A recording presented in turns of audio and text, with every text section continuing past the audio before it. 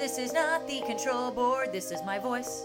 I was gonna say, sorry, Darren, yeah. your jingle, you're out of work in that sense because I have a soundboard and we can play whatever we want now, which we didn't do. This is the classic example of technology taking people's jobs, taking people's lifeline, lifeblood, because some robot-y machine wants to be cooler at saying Shaken and Disturbed than me.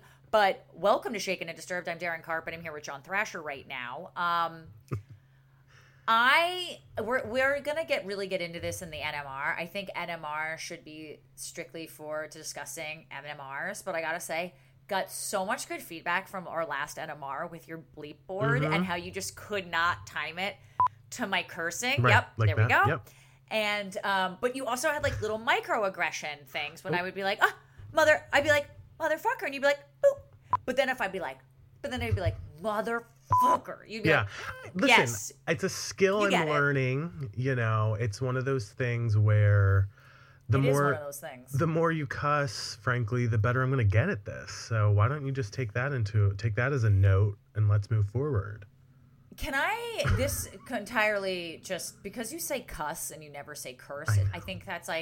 I think that's how we, like, where you grew up. Like, you're a product of, like, where you grew up as opposed to, like, it's like the difference between, like, saying y'all or not. Yeah. Did you ever say supper?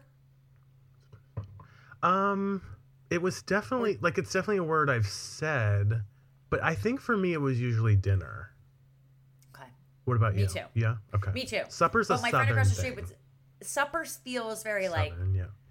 Southern. I could be wrong, though. I don't even know. But I will say this. When I was in college, I was a professional writing and editing major at West Virginia University, and we had to take a lot of, like, linguistics classes. And I learned so much about dialect and accents. It's fascinating. My brother's girlfriend is a professor of linguistics at Columbia. I'll just I sit can't down. get anything by her. That's true. By her. Talk about doing doing Wordle with somebody or a crossword. Get the hell out How's of here. Wordle going, by the way? It's going. It's going. I got it 6 out of 6 today. Today was tough. Today was a little tough. Today mine was 3 though, but it took me a minute to get to it. Yeah. That's fun for you. I will say, we talked about this a little bit whenever we were discussing Wordle previously. And we're going to get to the case, by the way. We're just like catching up here with you guys listening because we're all family. We're friends and family here. I ended up downloading the New York Times crossword puzzle app and paying $5 a month for it, and I'm obsessed with it. I play it every single day. I'm not great at it, I'll be honest, but it's a skill you like build up on. For and sure. like my brother does the crossword with his girlfriend. Like every they do like the big Sunday ones. And my brother just has a better vocabulary. He was like better at English. I was better at math. Yeah. He just has a very loquacious vocabulary, very whatever. I'm trying to use words here. It's probably not even right. He always gets it in like 3, and he'll be like, and when he beats me in it, he has like talk about somebody who was like, I know what you're talking not even humble bragging. He's just like, Darren, you're an idiot. You're getting it in 6, and I'm getting it in 3, and I'm like, mother fucker. Thank you. Look at that. Except there was no bleep. Yeah, there's no bleep in real life. No. But he's better than me, and I hate it. But Wordle's going well. And we'll get more into Wordle on our NMR. I think we have to get into this week's case. What are you drinking? Yeah. Well, I wanted to give a quick little plug before we even get into the drinks because do it. Our friend Danny Pellegrino, who, if you don't know who Danny Pellegrino is, like, what are you doing? He invented the seltzer. Pellegrino seltzer, yeah. Yeah, he invented it. He's a Bravo super fan. He has an amazing podcast called Everything Iconic with Danny Pellegrino. And now he is a published author, although I think he was technically an author before this. But this is his own book. He's ghostwritten a bunch of stuff. Yeah, I was going to say. This is, I think, his first own stuff. Yeah. And it's called How Do I Unremember This? Unfortunately True Stories. By the way, the first praise on the back of the book, Darren, is Andy Cohen, who says, Danny Pellegrino is a delight, and so are his stories. And obviously, he's a friend of ours, a friend of the show. He promoted our show on his, which was so gracious and kind. And I love him so much. He's such a great guy. Yeah. And he knows everything about pop culture. He does. Like, it's he not really Bravo. is an encyclopedia. Like Encyclopedia is what it is. Encyclopedia. He's an encyclopedia, bro. No, he's just like a lovely man. He is. He's just a lovely person, and he's so funny, and there's a reason he's so successful is because he really has a good product. So we encourage everyone to get the book. How do I unremember this? Unfortunate stories from Danny Pellegrini's life. Am I correct about that, basically? Basically. I mean, I haven't even gotten to it yet because I'm so excited to read it all in one sitting this weekend, potentially. But I can't believe you're going to read a book. That says a lot. As we know on this show, you don't read a lot. I don't read books, that often. So this is going to be a big deal. Wow, really throwing me under the bus right here at the top of the show. Sorry, you can beep it out if you want. Oh, yeah? Yeah. What are you drinking to prep for the show? I accidentally opened it before we started. I'm just having LaCroix again. I know. Don't get on my ass about it. I'm going to get drunk eventually. Have this? Is this the soundboard or is this me? That is you and the soundboard, actually. So there you go. What about you? Yeah. What are you drinking over there? Well, I am classing it up today, and I'm having a beer, and I'm having a Sierra Nevada, while also hydrating, because it's very important to hydrate well as you are imbibing in the drinkage is. Yeah, John, I'm like microdosing my hydration, if you will, okay? Oh, and by the way, speaking of microdosing, we should mention these incredible THC gummies that I got. Oh my God, you guys, they're so good. And you know how much I love talking about my THC. You've probably heard of microdosing before. If you search around a bit on the internet, you'll find all sorts of people are kind of microdosing to feel healthier and perform better, get a little creative. And our show today is sponsored by Microdose Gummies. Microdose Gummies deliver perfect entry-level doses of THC that help you feel just the right amount of good. Listen, they not only give me a creative boost, I can enjoy the moment, I feel much, much less anxious, but as I'm winding down from a really stressful day of recordings, of being on air, it helps me sleep. Not only do I sleep longer, I just sleep deeper. They're so nice and they taste fantastic. Microdose is available nationwide. To learn more about microdosing THC, just do a quick search online or go to microdosegummies.com and use code SHAKEN to get free shipping and 30% off your first order. Links can be found in the show description, but again, that's microdosegummies.com and use the code SHAKEN. Why don't we start today's episode finally? Okay, I'm hydrated. You're hydrated. I'm hydrated. I'm hydrated. I'm ready to go. All right, great. Well, in 1979, young couple Kevin and Dianna Green lived together in their apartment in Orange County, California. And the two were expecting their first child, a daughter who they had already named Chantel Marie. On September 30th, 1970, by the way, already red flags are going up for me because we're in the 70s. I said this on a couple episodes ago. It's like there's nothing good happened in the 70s. How people live through the 70s no one knows. Behooves me. It behooves us all. And it's one of those decades that's important to remember. Like, when people think that the world, like when you go outside, you're just going to get like shot and murdered, abducted, get COVID, and the whole world is like going to blow up into one flame. It's still better than the 70s. 100%. Like the world is better than this decade. I agree. Has to be. I agree completely. 70s not a good time to be alive. Although if you made it out of the 70s, good job for you if you're listening. Yeah. Like I said, Mom and Dad. Yeah, that's right. By the way, I don't think we used behoove the right way, but it's fine. We'll just bleep it. Yeah, we'll bleep it out. Yeah, bleep it out. On September 30th, 1979, Dianna, who was 9 months pregnant and 2 weeks past her due date, was attacked in her home. Her attacker struck her in the middle of her forehead. Sometime after, that's kind of brutal. Sometime after her attack, a 9-month pregnant woman, like 2 weeks overdue. Was showing, yeah.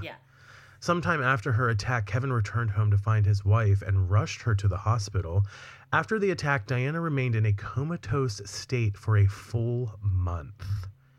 Wow, what happens to the baby when that happens? I know. Like, do they force, induce her or something? Induce? Yeah. When she awoke, Dianna had lost her ability to speak or communicate. She was later found to have suffered extensive brain damage, including amnesia.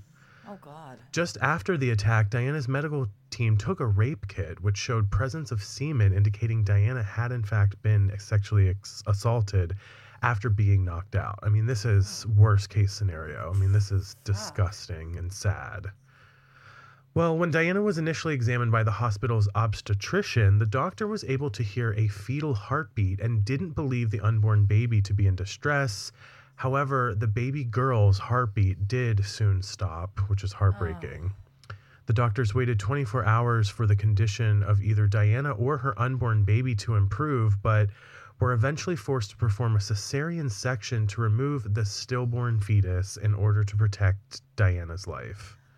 I cannot even imagine, just as an aside here, like, and not being a parent, but do you know the show Siesta Key on MTV? I've heard of it. Yeah, heard of it. It's kind of like The Hills, but it's, you know, in Florida or whatever. But anyway, long story short, I was talking to some of the cast members, and one of the cast members, I was talking about this girl, Madison. I said, you know, Madison is noticeably absent from the season. And I don't know if you heard, but she had a stillborn baby a little while ago. And so she's, you know, with her family, and she's recovering with her husband in LA. So she's not on the season. And I was talking to these girls about it, and just like the strength of Madison kind of going through something. And one of the girls described it. She's like, she went through something that no one can like prepare you for. And I'm not saying that we're prepared for like a parent to be murdered, but in a way, like it's so unnatural to have a stillborn baby. Like, it just feels like it's about birth and growth and life, and this is everything that it isn't. It's got to be horrible. And I'm sure Kevin was utterly distraught, because you're almost losing, you know, even though his wife is in a coma, like, you're still losing your daughter by yourself because your wife is in a coma. So this is just tragic all around. I know. And to, by the way, do all of this just to save her life is probably its own level of scariness.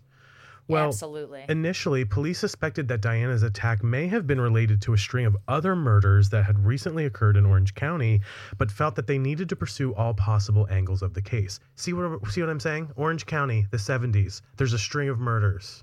What? Who was born in the 70s in Orange County? My girlfriend. Oh, dear. And look. Oh Lordy. Look where she is now. Exactly. Currently murdering me as I record right, this as podcast. you record. Right. Breaking exclusive here. Well, authorities immediately questioned 20-year-old Kevin about his whereabouts during the time of the attack after they learned, which is, of course, I think, understandable at this point. Now, Kevin told police that at the time of the attack, he had been out at a nearby hamburger stand getting some food, and that he returned home to find Dianna after she had been attacked. Remember hamburger stands? Like what? My mom and I have a thing where we always wanted to do like a cross-country road trip and go see like the biggest ball of twine. Okay. And we love like little kitschy like diners and hamburger stands. So like that's your vibe all around. Yeah. Well, Kevin noted to authorities that as he returned home, he had noticed an unknown black man loitering around his apartment complex. Kevin's story was backed up by an employee of the hamburger stand who confirmed he had been there at the approximate time of the attack. I don't know how the story is going to go right now, okay? But all I'm saying is I wonder if, like, it had been an unknown white man, would they have known it? Yeah. Like, I wonder, like, if race is going to play into this Let's all. see. Now, after questioning Kevin, police were even able to determine and note down that the food in his possession was still warm. So wow. he's got an alibi here. Yeah. In spite of the overwhelming evidence that Kevin was not present at his apartment during the attack, police arrested him for Diana's assault.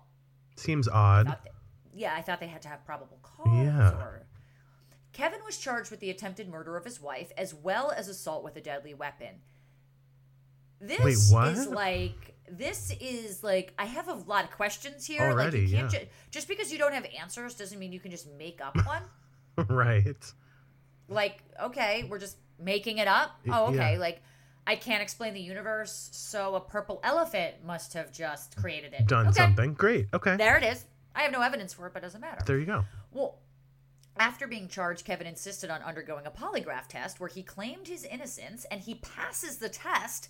Now, we know that only matters maybe to a certain extent because you can kind of learn to pass a polygraph test. Now, the state of California chose to move forward with Kevin's prosecution and constructed a case based on this following evidence, okay?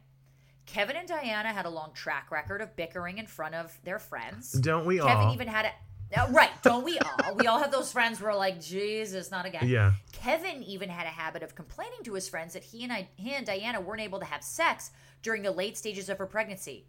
Okay, totally normal. Mm-hmm. Like, she's about to give birth to a fucking child. Okay.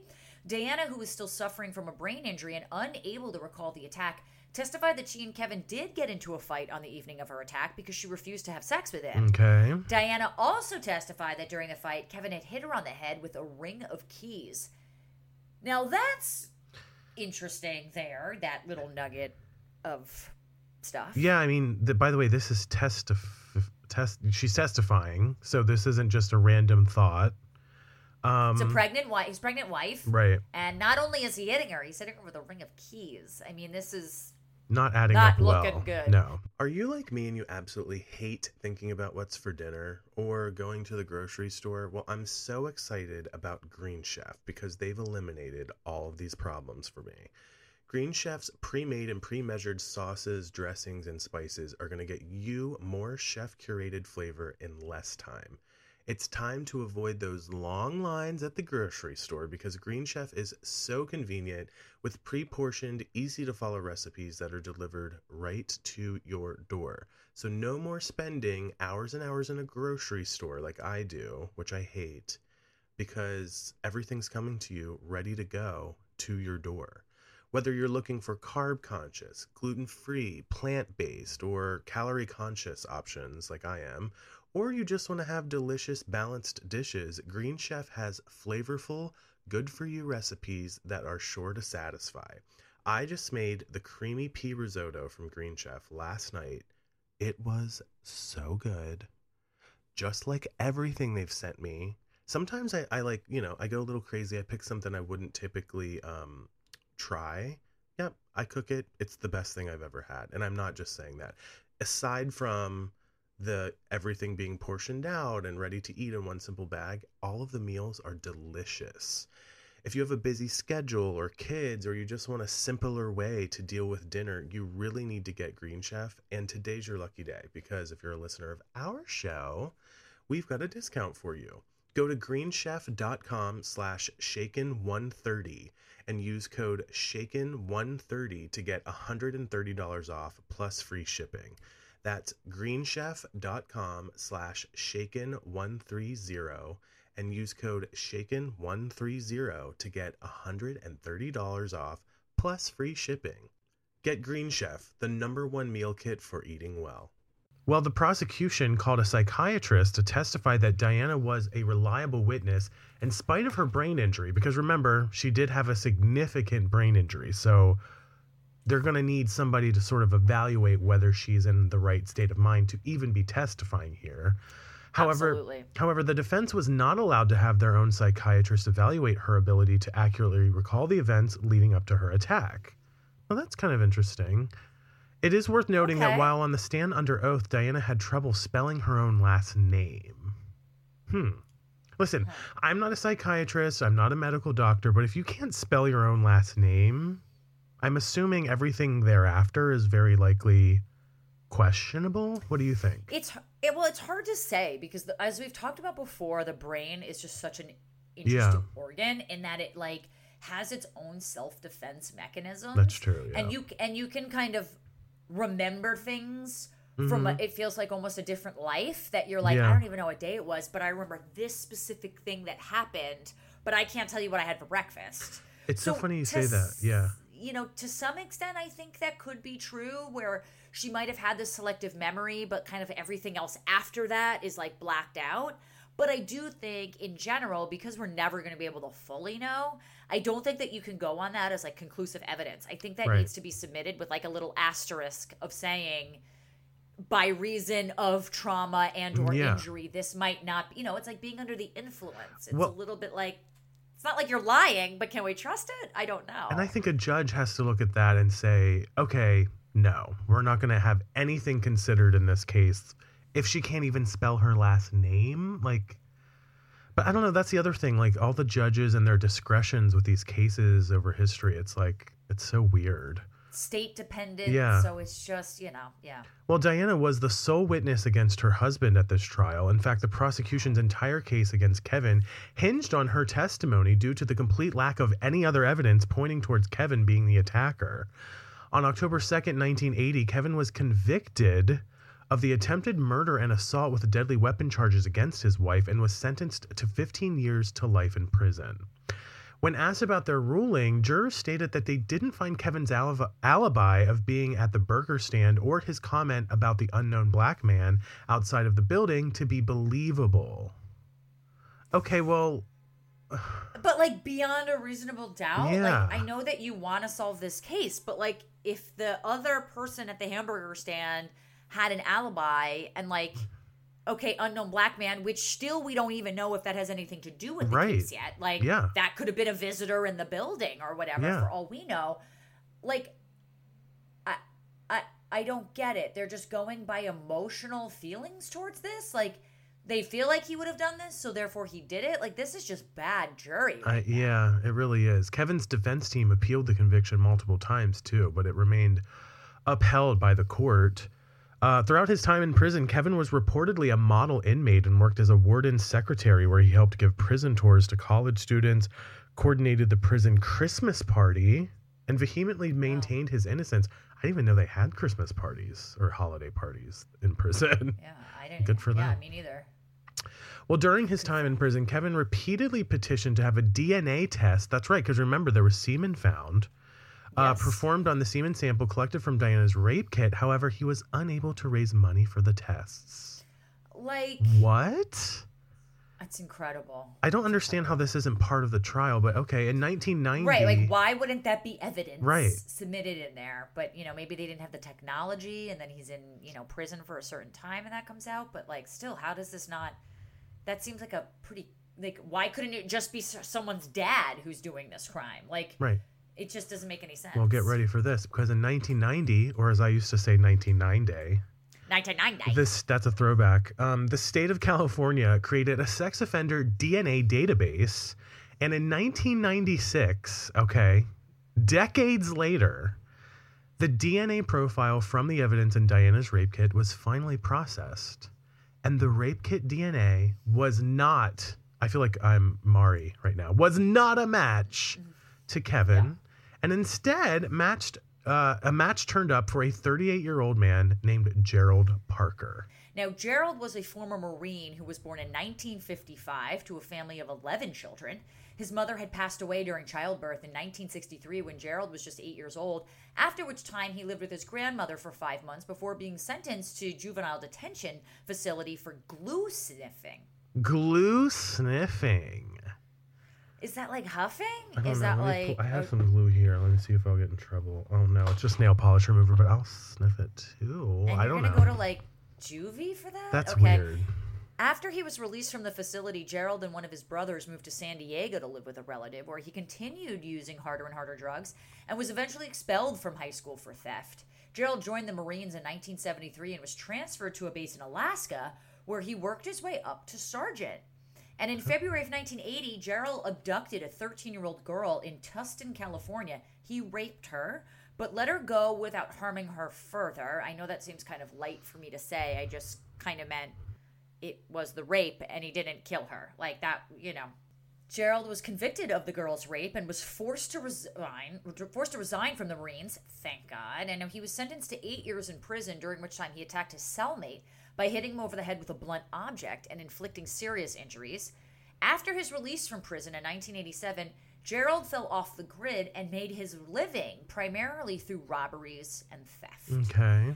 He was arrested several times for his crimes, and at some point in the mid-90s was forced to give a blood sample. Well, by the way, we should mention that's not a way to make a living, folks. Robberies and theft. Well, the truth of the matter is, it is. For people, it is, I know. But there are some, there are tragic situations where some people and some kids, depending on how they grew up, the only way they can get food is by robbing other people's homes. Yeah. And, it is a little bit of a product of your environment there. Well, so he was forced to give a blood sample at some point in the mid-90s, and the blood sample was added to the DNA database and was matched to Dianna's attack when the evidence from Kevin's case was processed. Dianna's was not the only attack linked to Gerald. In fact, authorities were able to match Gerald's blood sample to DNA in 6 different murder cases that took place throughout 1979.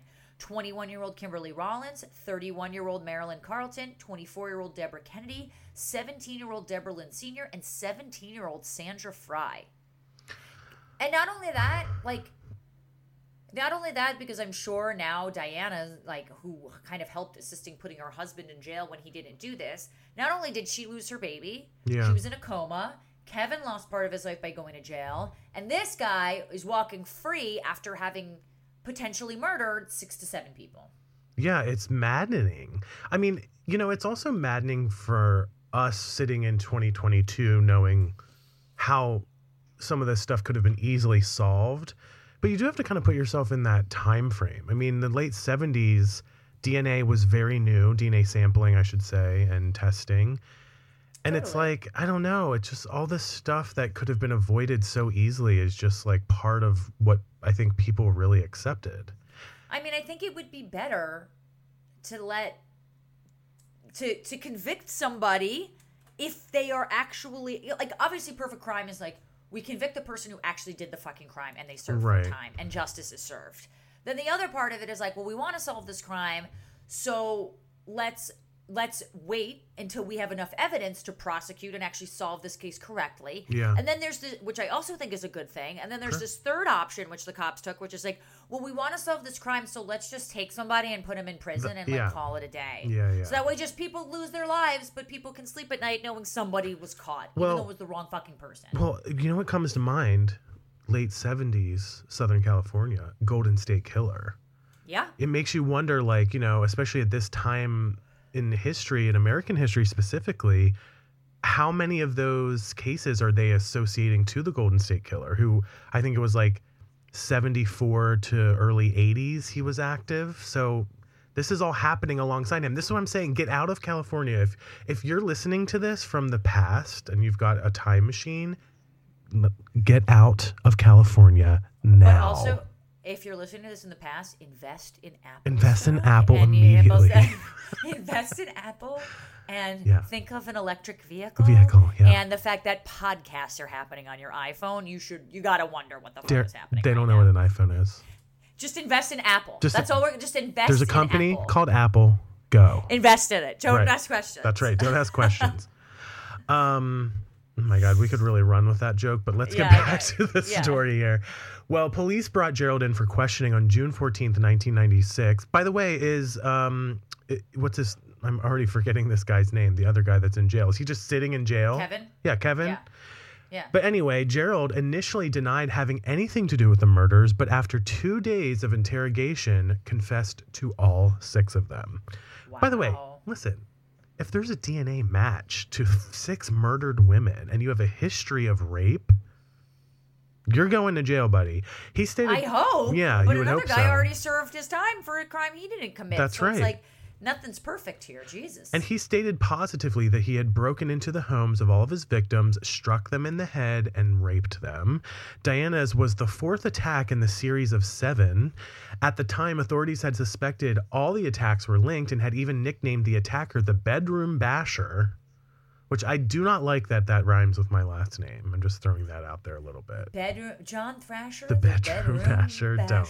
Just don't. Yep, it's there. After admitting to the killings, Gerald seemed genuinely remorseful, actually, stating, quote, "I believe there is a man on death row, Kevin, because of something that I did. Out of all the murders and the crimes that I committed over the years, that was the one that bothered me the most. Now don't ask me why," end quote. So he's saying, after torturing, raping, and murdering these 6 other women, the one that bothered him the most was the man sitting on death row. Now, we can break that down in however way you want, but... Yeah, and I don't know if this is like a gendered thing or not. Like, I don't know if it's a man.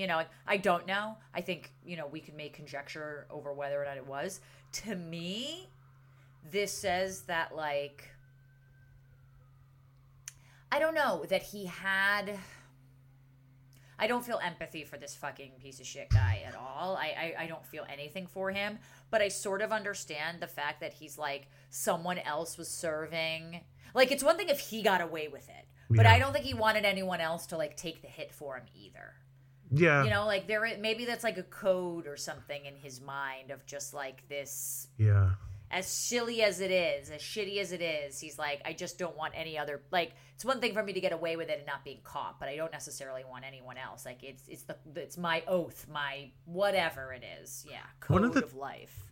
Yeah, one of the things I've noticed over the years doing the show is that a lot of these killers have a strategy or a game plan. And if somebody else falls victim to that, they actually do feel a weird sense of remorse about that. And it makes you want to just jump into the mind of these killers and be like, but there's 6 other people dead. Like, have you thought about that? It's just very odd. It reminds me of the people who like want to lose weight and they're like, I'm going to have just like one burger at McDonald's with fries, but I'm going to Diet Coke.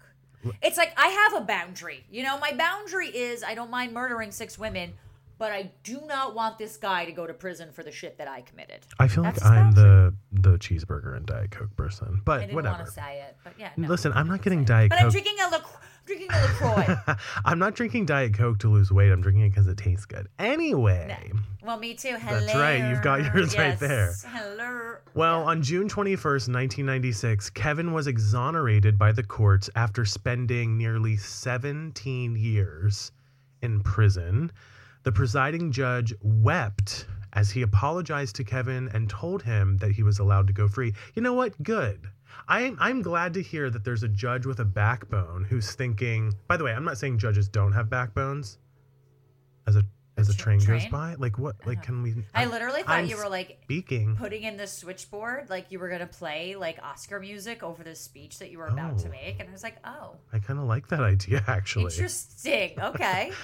Let me. I'm going to jump back in here, but essentially, I'm saying, good. I'm glad that a judge wept because I feel like somebody should be taking responsibility for this. And although a judge, and I'm assuming this judge is likely not the same exact judge that sentenced him, I like to hear that there's some accountability, even if it wasn't your own, exact sentencing. And I could be wrong. Maybe it is the same judge. We don't have that information right here, but there's something just knowing that something or somebody in this whole system that put this man away for 17 years for no reason is feeling badly about that. Does that make sense, what I'm trying to say? Yeah, and like, listen, going back to the beginning of the story of Kevin hitting his wife with the key, like, I'm not saying that Kevin is a perfect human being, but think about it. He wasted 17 years of his life for a crime he didn't commit in prison, lost his baby,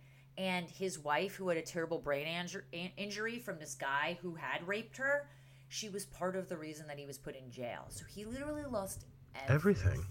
Every single thing. Everything. That's right. Yeah. Well, authorities released Kevin with, are you ready for this? $200 in his pocket. In February of 1997, Kevin was awarded $10,000 in compensation by the state of California. Oh, okay, 17 years of your life for 10 grand. 10 grand. Okay. Is that a great deal? I don't know. Well, 2 years later, in October of 1999, Kevin was awarded an additional $620,000 for the time he spent wrongfully incarcerated. Still not enough, but certainly better than 10 grand. I mean, are you fucking kidding me? Like, at least in 1999, maybe you could do the conversion as I'm finishing this up. Okay. What is $620,000 in 1999 dollars today? You know what I mean? Yep, inflation. But I also want to just mention there are some states, and I've said this before recently. Some states will award you $1 million per 1 year served, and I feel like that there has to be a standard for this. If you walk out of jail after serving 17 wrongfully convicted years with $200 and then later get $10,000, that's not even remotely enough to even set up a living situation for yourself. Get a car. Yeah. Or anything. I'm going to look up the as you difference. do that, I'll wrap this up here. Gerald began trial in 1997 and at no point disputed his guilt in any of the attacks. In 1999, Gerald was found guilty of the serial murders as well as the attack on Dianna Green and was sentenced to death by legal injection. Gerald is currently residing in San Quentin State Prison where he awaits execution. Now, Kevin is now a free man and spends a lot of his time sharing his story in the hopes of preventing other innocent people from spending years of their life in prison. Again, listen to our NMR to have a real-life case about this. But he lectures at law schools and legal conventions where he urges up-and-coming attorneys and members of law enforcement to focus on the facts of the cases they take and rely primarily on actual evidence rather than keeping track of conviction rates. This is so fucking important.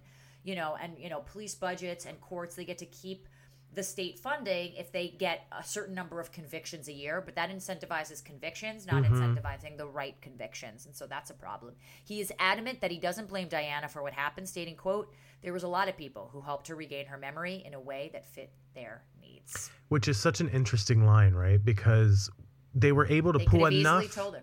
and they pulled enough information out of her to make it seem like he was probably this terrible human being who, and by the way, maybe he is. We don't even know all those details, right? But we know that he didn't kill and rape her, exactly. Right. So it's just very disturbing. And I looked it up, and it turns out that 620,000, maybe almost $1 million, was about $1,046,000 today. Still nowhere near enough. 17 years of his life. I mean, I'm not saying it's chump change. The prime of his certainly life. Better than 10 grand, but 17 years. I mean, that's your entire adolescence. It's crazy. Really disturbing story, but it's an interesting one nonetheless. It makes you wonder about how many other people are probably sitting in jail without DNA testing.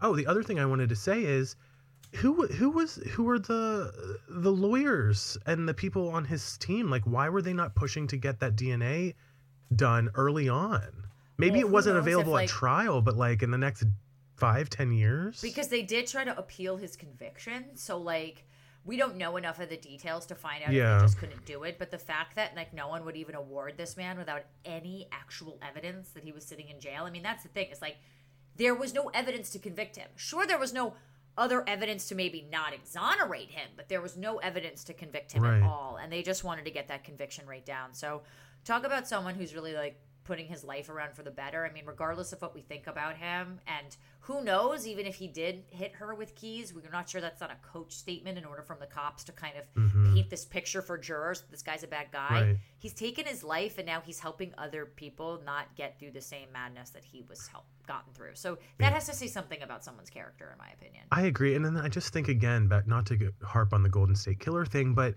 maybe there's even a thing where they're like, maybe this guy's the Golden State Killer, and if we put him away, they'll stop happening. Right. You know, like I feel like they're willing to make, there might have been calculated risk at that time in history because everyone was scared for their lives, especially in Southern California, you know? I don't doubt that at all. Yeah. Like, I don't doubt that at all. Well, let us know what you thought about this week's episode. Hit us up at JThrasher, at Carpe Darren on Twitter, Instagram. You can hit us up on our Facebook group. And of course, if you're a Patreon listener, you can direct message us and we'll respond to you there right away. Darren, let's change the vibes just a touch and get into our listener shout outs. Sure. Anjali in our Facebook group has a question you were excited to answer, John. Oh, yeah. She says, okay, I know our little radish family all have the cutest pets around, right? I mean, duh.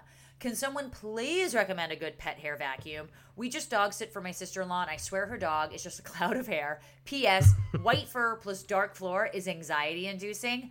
Anjali, white hair, I just in all black all the time. So I get this anxiety. Yeah. I will say what I've used, but John, yes. please. Well, here's the thing. I don't have pets, but I did just buy this weekend a new vacuum.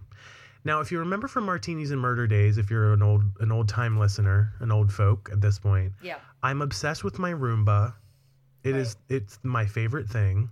And I love my Roomba still, but and it's great for routine. It's great. It's great doing the work when you don't want to do it. Right, exactly. Great point.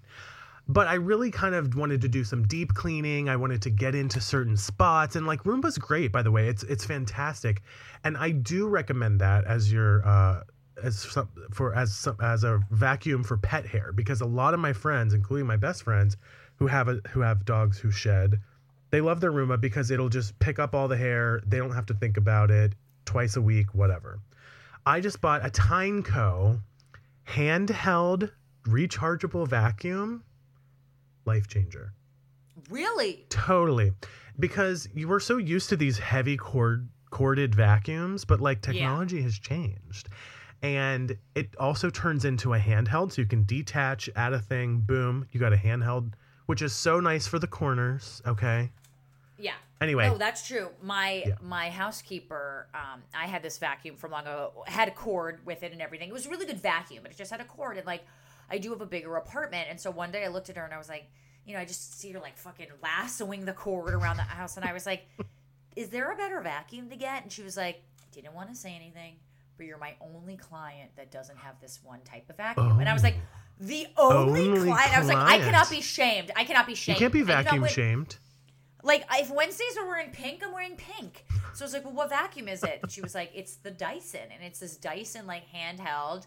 You recharge it, no cord. Mm-hmm. And we have a mutual friend who introduced me to my housekeeper, Danuta, and she was like, Melissa's mom got it for her for Christmas. And so I immediately, this was like in November, I immediately text my mom. I go, Mom, you got to buy me this vacuum for Christmas. I'm telling you.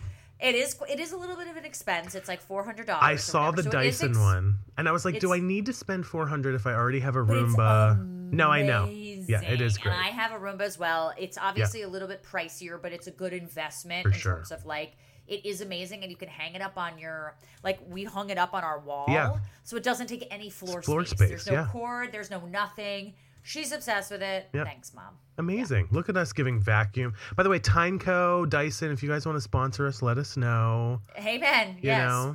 Clean up our Taco Bell. Also sponsor us. Exactly. Also sponsor us. Claudia in our Facebook group says, quote, I just came to say that I love the F board. Thank you for the laughs, Mom and Dad. John Thrasher also still listening and loving Martinis and Murder. You guys are simply the best. Well, thank you for listening. Best. You know what's better than all the rest. Darren, let me just tell you something. Before the show, I thought, should I make this a sound? And this is what I did.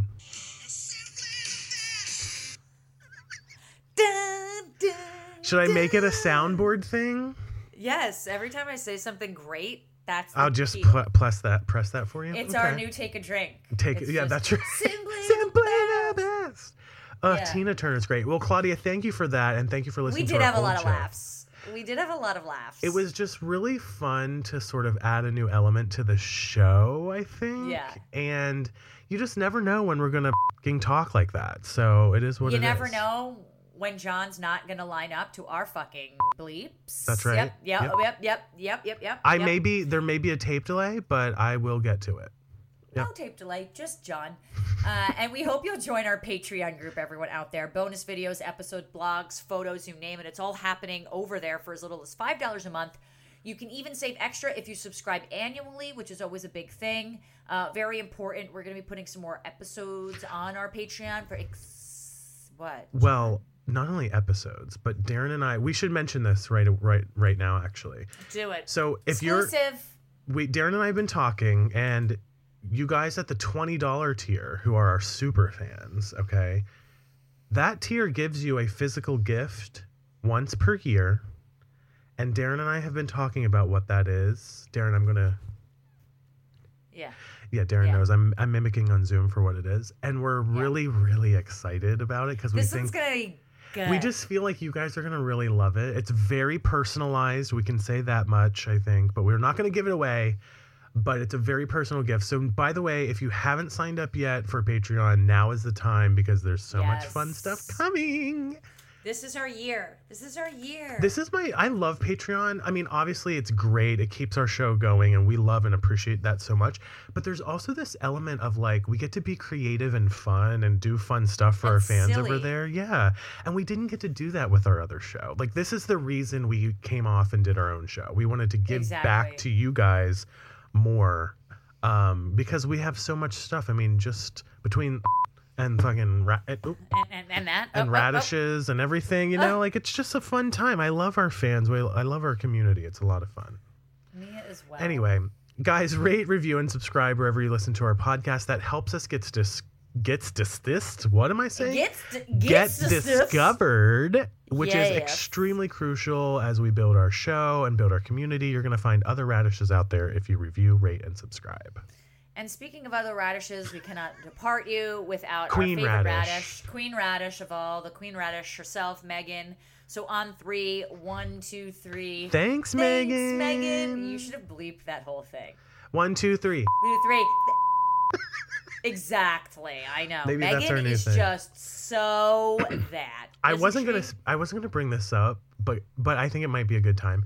I was thinking for our listener shout out segment to have Megan intro it, and we just press the button and she's like, and now guys, it's me, Megan. It's time for listener shout outs. I just thought it'd be a cute way to include her in every week. Yeah. I think that'd be fun. And then we can intro Megan by saying, you're simply the best. All right, guys, we're going to sing our way out of this week's episode, but thank you so much for listening because you know what? You're simply the best. You're better than all. That's all I know. That's all I know. That's all we got. Yep. We love you. Love you.